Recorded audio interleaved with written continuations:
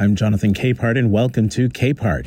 Before we took off for the Thanksgiving holiday, a jury in Washington began deliberations in the seditious conspiracy trial of the founder of the Oath Keepers over his role in the insurrection at the Capitol on January 6, 2021. That makes it a good time to reprise my conversation from October 18th with former Metropolitan Police Officer Michael Fanone, whose barbaric treatment on January 6th has made him one of the symbols of what our nation almost lost that day. Fanone and I talked about his new book, Hold the Line, The Insurrection and One Cop's Battle for America's Soul, in which he shares his life before, during, and after the insurrection and what he urgently wants. What I'm looking for is accountability. I feel like if there's not accountability for those that are criminally culpable, then it's just going to become part of our political playbook. And in future elections, when politicians or political parties don't get their way, they're going to resort to violence to intimidate others.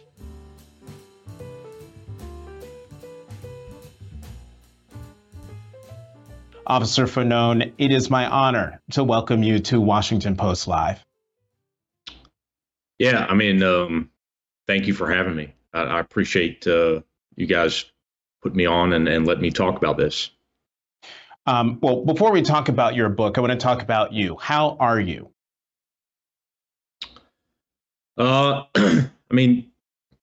guess I'm doing well. I'm fortunate to have made a full recovery from the physical injuries I sustained on January 6th. And I think in a lot of ways I've come to terms with the emotional and psychological injuries I sustained on that day. Mm-hmm. Now, you've said many times in television interviews, and you write in the book, you described yourself as a redneck who voted for Donald Trump in 2016. Tell us about Michael Fanone before January 6, 2021. Well, I ate, slept, breathed policing. I was a 20-year veteran of the Metropolitan Police Department in Washington, D.C. Prior to that, I did a short stint as a United States Capitol Police officer. And I loved my job. In 2016, when I voted to support Donald Trump, I did so as a single issue voter. And my issue was law enforcement. And I think like many members of the law enforcement military community, we mistook rhetoric for real support. And at the time, I saw a lot of the rhetoric used by members of the Democratic Party I felt was dangerous, destructive, and I saw it as having resulted in the deaths of quite a few police officers in the wake of Ferguson, Missouri. So I voted for Donald Trump. Obviously, I regret that decision now, but part of writing this book was being as open and transparent as possible so that people could understand my experience and maybe the experience of Americans who supported Trump previously. And I want to get into more about January 6th, but what I found really super interesting was how you wrote about your career as a police officer. Your nickname, you got the nickname Spider-Man, not just because of the spider web tattoo that comes up on your neck, I think you wrote in the book, but also because you were known for jumping out of trees and doing all sorts of things to get the perp, to get the bad guy. Talk about those years. You said you lived and breathed policing. You really loved that job. Yeah, listen, I joined the U.S. Capitol Police just after 9/11. I think like many Americans, I felt a call to serve in the wake of the terrorist attacks in Washington, D.C. and also in New York. I quickly realized that U.S. Capitol Police was not the job for me. And so I lateraled to the Metropolitan Police Department, which, for those of you who don't know, is the traditional law enforcement agency in Washington, D.C. Essentially, if you dial 911, we're the ones that respond. And I was I think pretty typical young police officer. I mean, I started my career in my early 20s. I was full of piss and vinegar. I loved the idea of going out every day and catching the bad guy. And I write about that at length so that people better understand, what goes through a street cop's mind, and also to show the the progress of my career over the course of 2 decades. I mean, I never sought promotion. I just wanted to be a street cop, and I'm fortunate to have had 20 years doing what I loved. Mm-hmm. And one of the people you credit, you dedicate an entire chapter to her, and that is Leslie. And I want to read how you start out that chapter. You write, "On the surface, Leslie Perkins and I could not have been less alike. I was a healthy, fit white cop in his mid-20s from the suburbs. She was a black transgender sex worker, a 50-year-old woman raised in extreme poverty and addicted to crack cocaine. Leslie stood nearly 6 feet tall with brown eyes, a black wig, and the build of a linebacker." And you go on to write, "When I went undercover, I trusted her with my life. Leslie helped me with hundreds of arrests in her own way. She was an unsung community activist improving her neighborhood." I just told folks a little bit about Leslie through your writing. Talk about how important she was to you and what you learned from her. I mean, listen, I was a white kid from the suburbs, like you said, coming into inner city policing. I had no idea what the black experience in America was like, and I certainly had no idea what it was like to live at or beneath the poverty line. Now I've been pretty close in my life, but the idea of having to fight every single day just to survive was very foreign to me. And also living in these neighborhoods where I was policing, in which individuals are in fear for their lives 24/7. Violence is rampant, drugs are rampant, and what she also did was humanize a lot of things that were, incredibly foreign to me. Being a transgendered person, being an African American, being homeless at times, being drug addicted. For many police officers, if you don't have this experience in your personal life, it's very easy to fall into a pitfall of treating individuals with indifference. Mm-hmm. And so, Leslie was that barrier that prevented me from, falling into those pitfalls. And in fact, you write that Leslie said that one of the reasons why she worked with you and that you even became friends was because you were the only person who treated her like a human being.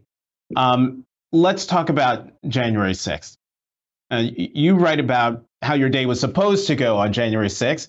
You were supposed to get up, go lift weights, go with Leslie to have her buy heroin. But then all of that changed once you were listening to the MPD radio, the Metropolitan Police Department radio, and the information that Commander Robert Glover was sharing. Take us into your decision to head to the west front of the Capitol and what you saw once you arrived. Yeah, I mean, like you were describing, that day started out very different from the way that it ended up. It was a typical day, at least, in regards to me and my life. But it changed pretty suddenly when I started getting phone calls from my partner at the time, Jimmy Albright. And he was telling me that he had spoken with some officers that were actually at work already. And this is late in the morning on January 6th. And he was getting reports or hearing reports from officers that there were armed individuals in this crowd that was just outside the Ellipse at the Stop the Steal rally. And there were arrests being made for individuals that were carrying these firearms. And then it quickly turned to, this large group of protesters that were there had broken off from the rally and now were headed towards the Capitol building. And the next thing I was hearing was that police lines had been breached. This is around 1 p.m. And that officers were under attack. It was at that point that I made the decision that I was not going to be purchasing heroin that day. I was going to be putting on a uniform and responding to the Capitol. And that's what Jimmy and I did. And we have all, like I said, we all watched a lot of it live. We've seen a lot of it through your body cam video that we've seen at various points in the time since. We all know you were tased several times. You were beaten with a Blue Lives Matter flagpole. You had a heart attack. You even heard them say, "Kill him with his own gun." Michael, before you left for the Capitol, you write that your mother prayed her usual prayer for you, but this time she said it out loud, and I'm going to truncate it. It started out, "Holy Spirit, protect my Michael," and then it ends with, "Saint Michael, surround him. Amen." You say you're not a very religious person, but you're smart enough to take whatever help you can get. Do you believe the Holy Spirit and Saint Michael protected you that day? I think that it was something extraordinary that spared my life on January 6th.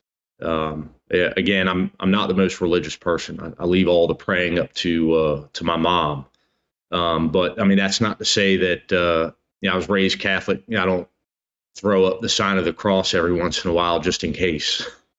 But clearly, January 6th, like you said, it was brutal. And it was incredibly violent, and many officers experienced similar experiences to mine. And so I feel lucky. You write, quote, "Each morning before work, I looked myself in the mirror and repeated the same mantra: see the humanity in the people you will meet today." How difficult was it, or has it been, since the days of January 6th, especially when you're walking the halls of Congress, especially with Republican members of Congress, to see the humanity in those members who you've tried to meet and who are out there still trying to pretend that what happened on January 6th didn't happen? It's pretty tough. But listen, I think there's a difference between, Americans who have been manipulated or lied to, Americans who, source their news from untrustworthy, news networks or news sources, and those who are, intentionally mischaracterizing the events of the day and peddling lies for their own, personal gain, for their political gain, and for that of their respective political party. Capitol Police Officer Harry Dunn, the mother of Brian Sicknick, who died the day after the insurrection, after a lot of public pressure and public embarrassment from the speaker, you finally got a meeting with House Minority Leader Kevin McCarthy, and you recorded that meeting. Here's part of the conversation you had about how the situation should be handled. Let's listen.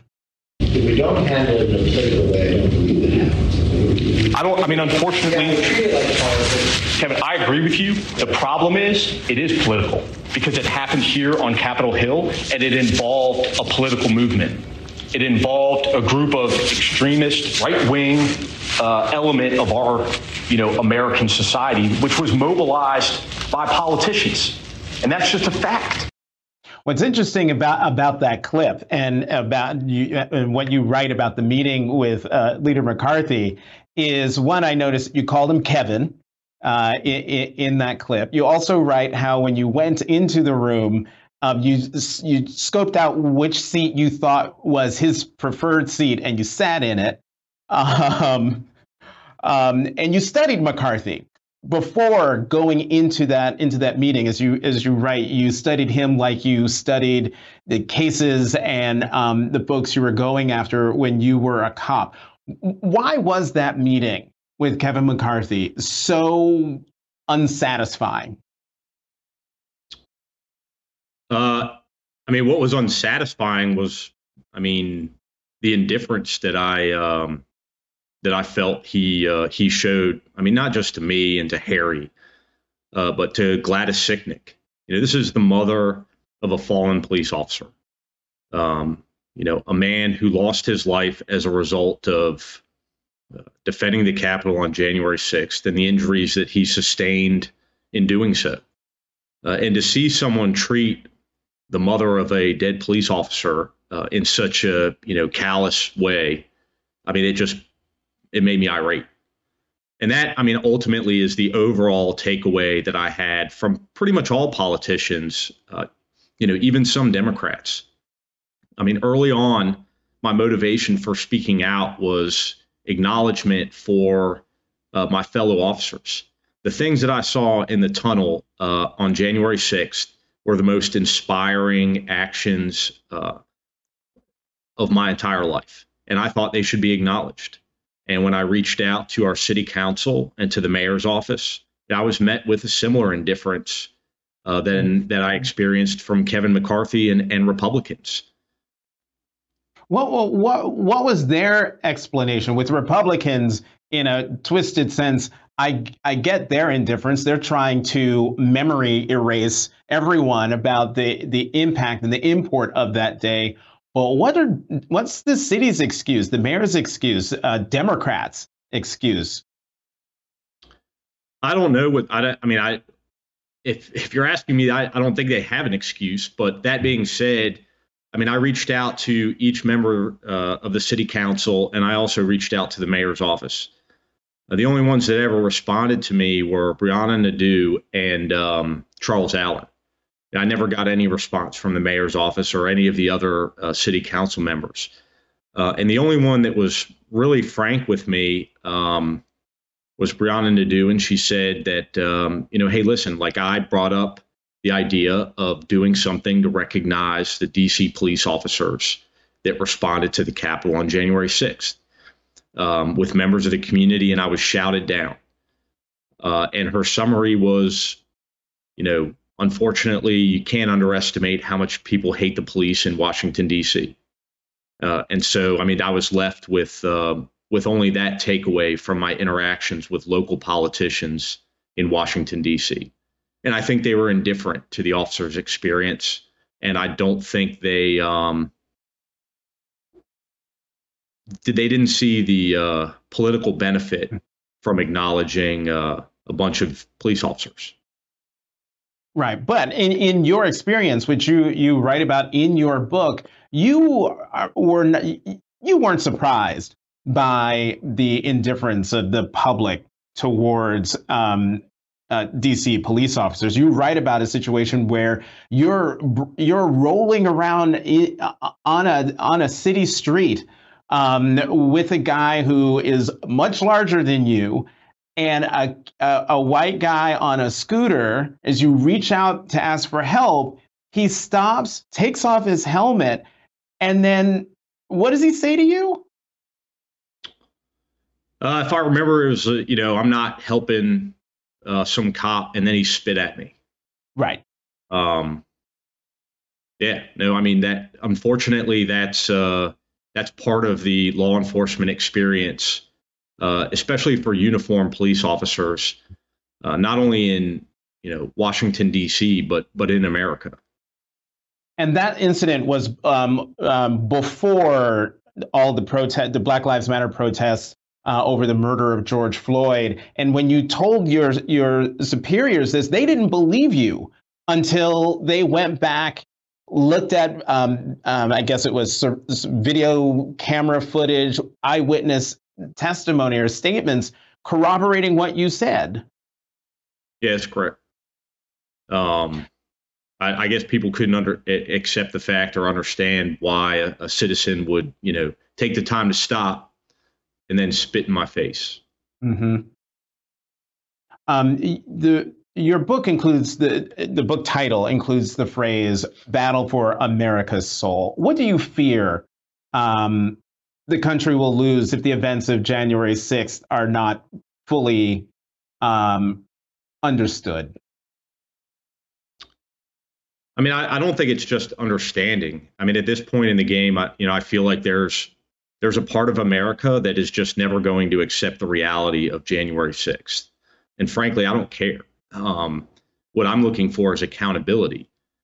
I feel like if there's not accountability for those that are criminally culpable, then it's just going to become part of our political playbook. And in future elections, when politicians or political parties don't get their way, they're going to resort to violence to intimidate others. And while that's incredibly dangerous and clearly a threat to our democracy, I think what's most dangerous is the majority of Americans that are just simply indifferent to what happened on January 6th. And in fact, I keep throwing your own words back at you from your book, but it's so compelling. You write about how a lot of folks in the country don't believe what happened on January 6th happened, including people you know. You write, so people that I've known and loved, people I still know and love, think I'm full of crap. You don't use that word. I showed them my body-worn camera footage, and they think it was created in a Hollywood studio. There are people on social media that say I'm a paid actor. You said this to Kevin McCarthy, right? Yeah. Yeah. No, I mean, listen, it's easier to fool someone than it is to convince them that they've been fooled. And I think that just Americans have a really difficult time accepting the fact that, they were lied to and ultimately bamboozled by the former president of the United States. Yeah.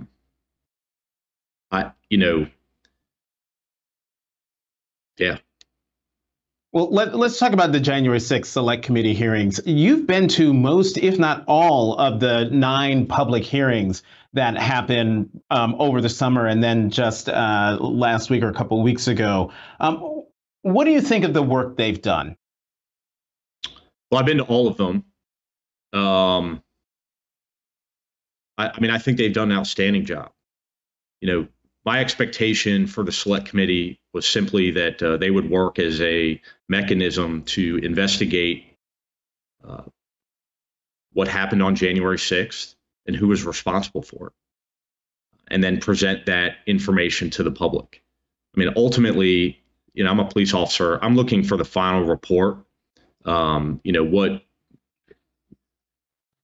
The way they laid it out in the public forum or the public hearings, I thought was excellent. But I'm looking for the substance of the report. That being said, I appreciate the fact that there was no political grandstanding, that they used witness testimony from members of the Trump administration against him. And I think that, at the end, at least I was convinced that, Donald Trump engaged in an effort to defraud the American people. And I think that as a result of that effort, that he's criminally culpable, and that effort resulted in the violence on January 6th.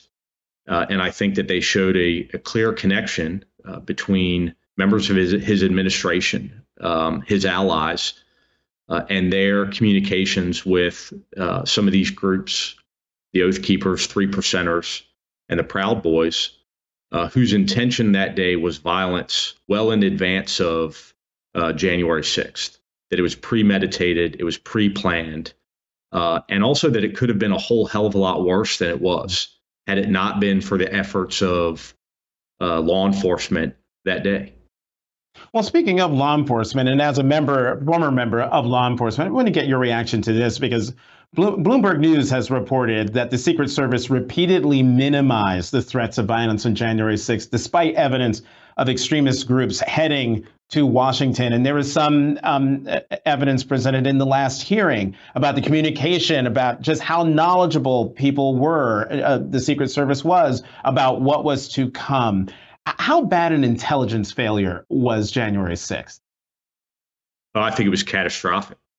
I mean, listen, I think what what the Secret Service did or did not do that day was disgraceful. I think that with regards to the agency, especially at the executive level, and this is not an indictment of the rank and file members of the Secret Service or even the Secret Service Uniform Division, but clearly the Secret Service was an agency that was corrupted by Donald Trump. Having that information and not disseminating it to other law enforcement agencies placed the officers, the rank and file guys like myself, in grave danger.